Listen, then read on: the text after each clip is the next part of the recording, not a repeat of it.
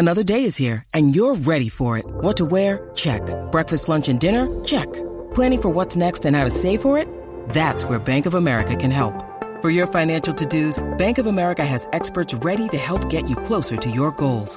Get started at one of our local financial centers or 24/7 in our mobile banking app.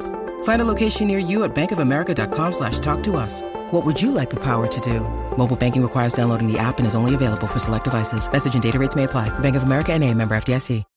When you need mealtime inspiration, it's worth shopping Kroger, where you'll find over 30,000 mouth-watering choices that excite your inner foodie. And no matter what tasty choice you make, you'll enjoy our everyday low prices, plus extra ways to save, like digital coupons worth over $600 each week. You can also save up to $1 off per gallon at the pump with fuel points. More savings and more inspiring flavors make shopping Kroger worth it every time. Kroger, fresh for everyone. Fuel restrictions apply. TCL is a proud sponsor of the Score North Studios. Enjoy more of the things you love with TCL. Get in the know. Non-stop Vikings talk. It's Purple Daily on Score North and ScoreNorth.com. Football. He's going out and doing it. You know what I mean? He's not scared of anything right now. He's attacking it. He's coming up big for us on some third downs and things like that. Yeah, you know, he's being himself, and then it's good to see, you know, I don't know how many games we are into the season, but it's good to see him kind of find that confidence this early and, you know, keep it going. Eric Kendricks talking about Justin Jefferson, so the Vikings' best defensive player, talking about maybe the Vikings, I would say second best offensive player, Dalvin Cook. This is Purple Daily. Phil Mackey, Judd Zulgad, Declan Goff producing, Courtney Cronin from ESPN.com.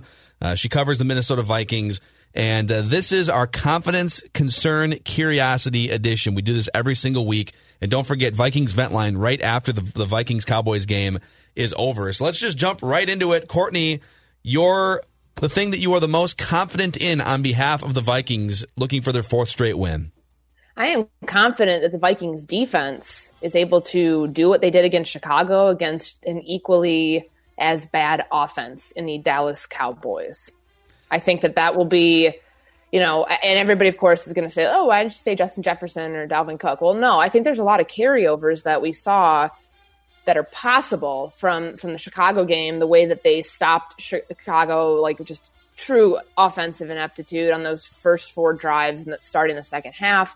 They were on the field there at the end of the game. There was no fear that they were going to like give up a big touchdown or anything like that. I honestly think that the fix that Mike Zimmer has now for this unit will carry over because the offense that they're about to face this week it's kind of in shambles too. I feel like you're disrespecting the Red Rifle who's going to be back, it sounds like, for the Cowboys. Oh, God help them.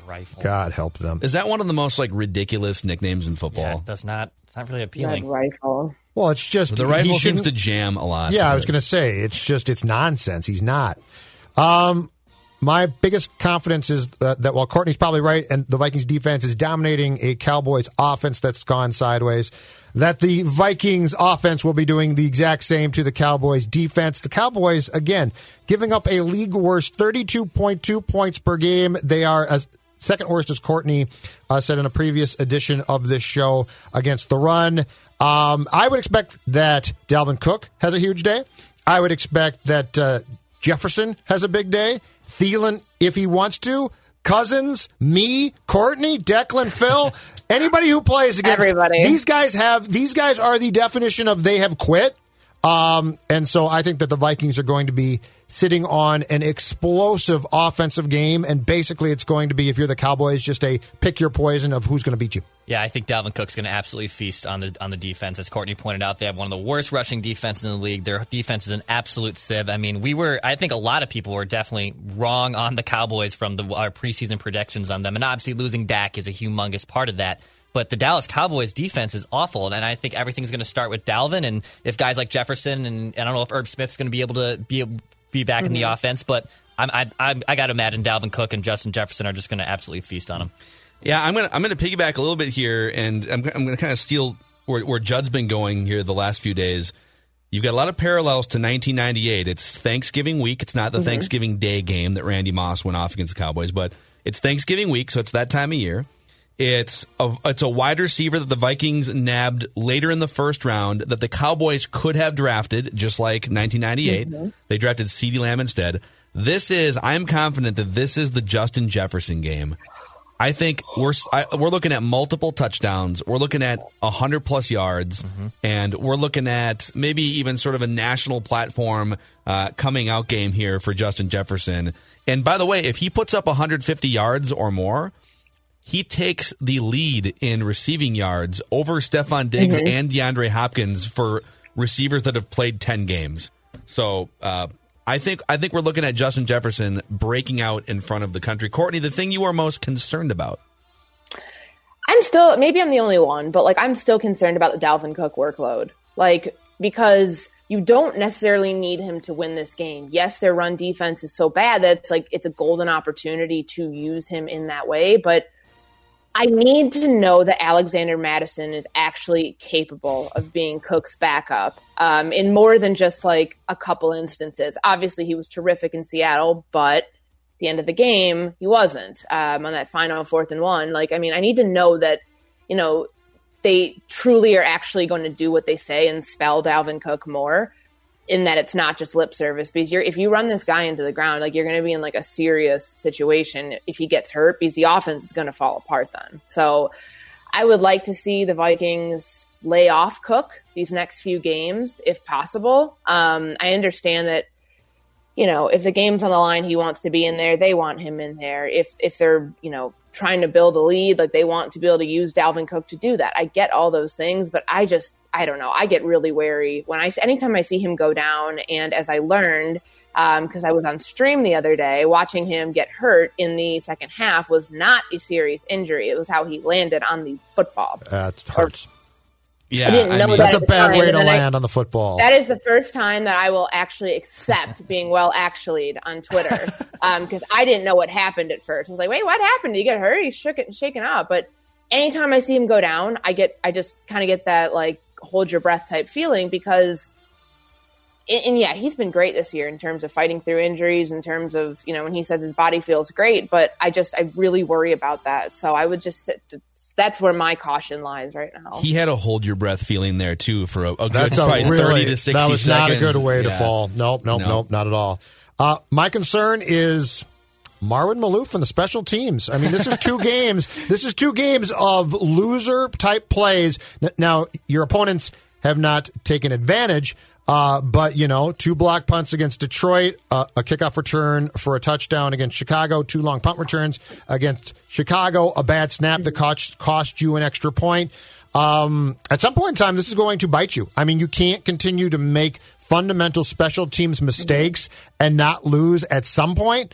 So my concern is, while post-bye, the offense and defense has looked damn good, the special teams is going backwards rapidly, and that's going to cost you. I don't know if it'll be against Dallas or Carolina or Jacksonville, but if this is still going on by Tampa or the Saints game, this is a big concern. I feel like we didn't spend enough time just marveling at the fact that the Vikings had 2 punts blocked in the same game and didn't lose. Yeah.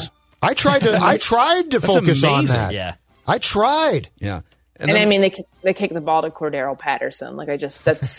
Yeah. I'll still never be able to understand that. So when you play at Soldier Field, the Bears only have really 2 ways to beat you. Don't throw pick sixes, and just don't kick off to their awesome kick return people. For 20 years, that's been the rule at Soldier Field. Yeah, and here we are. Right. Declan, thing you're most concerned about? Yeah, my concern is it's just a trap game. We all think that the Vikings are going to be able to steamroll the Cowboys, and they should. Their defense is a mess. I don't trust Andy Dalton. And the Vikings are trending upwards. You win this game, you're a game back of the 7th seed in the NFC playoff picture. Everything's going the Vikings' way, so it would be very much on brand that the Vikings fall into a trap and somehow figure out a way to lose the Dallas Cowboys. So that's my concern. Yeah, I mean, I'll say this again, because my concern is kind of similar to Declan's in that we've kind of gotten to a place with Kirk Cousins where they're scheming and he's playing off play action and bootleg, and he's able to operate behind Dalvin Cook as the main threat. And I think my concern would be a couple things here. That a sense of false security and that the Cowboys are terrible and that they hate their coach starts to seep in. That the Cowboys with Andy Dalton isn't exactly Peyton Manning in his prime, but he's a huge step up from the quarterbacks Dallas has been using the last couple weeks. that Dallas jumps out to like a 10-0 lead or something, because that's what happens in the NFL. You know, sometimes you just fall behind, and that the game falls back to, like, the game flow dictates that Kirk Cousins has to throw. Like, my biggest concern is that the Vikings get away from the formula that has worked the last 3 weeks, and it gets screwed up. So falling behind. Your biggest concern is Kirk is asked to do Kirk's job, and oh my God, he spirals. I know. I can't do it. Now, I would say if you fall behind 10-0, it doesn't mean that you can't still hand off to Dalvin 28 times. Like, you can still hand off. So. Even against the teams that they theoretically should not be able to run on, they're still giving Dalvin 30 carries a game. Like, what does that tell you? Yeah. Yeah, Dalvin wasn't ever going to run for 200 yards against the Bears last week, but just like the flow and the threat of him running for 200 yards was enough to open things up for Kirk. So the thing you're most curious about, Courtney.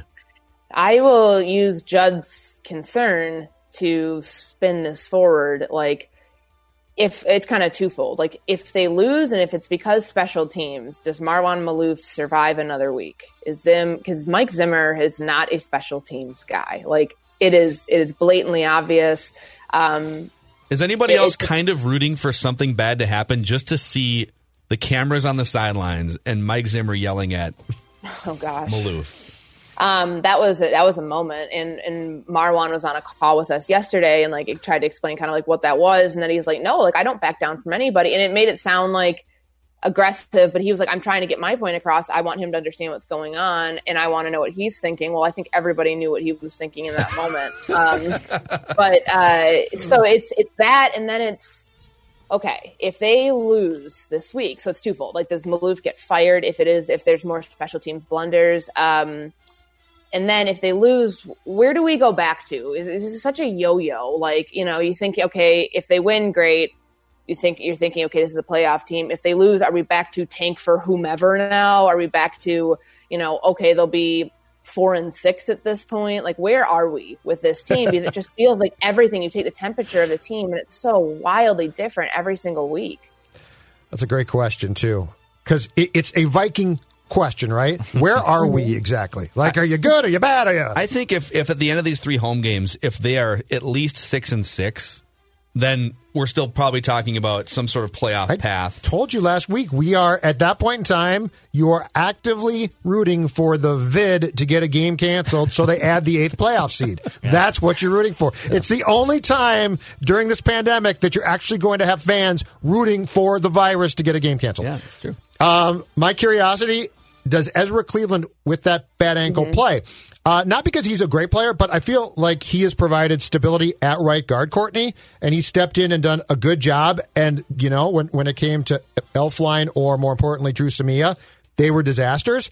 And if Brett Jones plays, to me, that's a step down for sure. I'm not saying Dallas is going to beat you, but I am saying it's going to get a bit more dicey because with Cleveland in there, that offensive line, especially in run blocking, has done a great job. These guys are traditionally incredibly tough, so I do expect Cleveland to try and power through the pain. But that being said, that's my curiosity. I mean, he played through it in Chicago, which Gary let us in on yesterday. That was wild.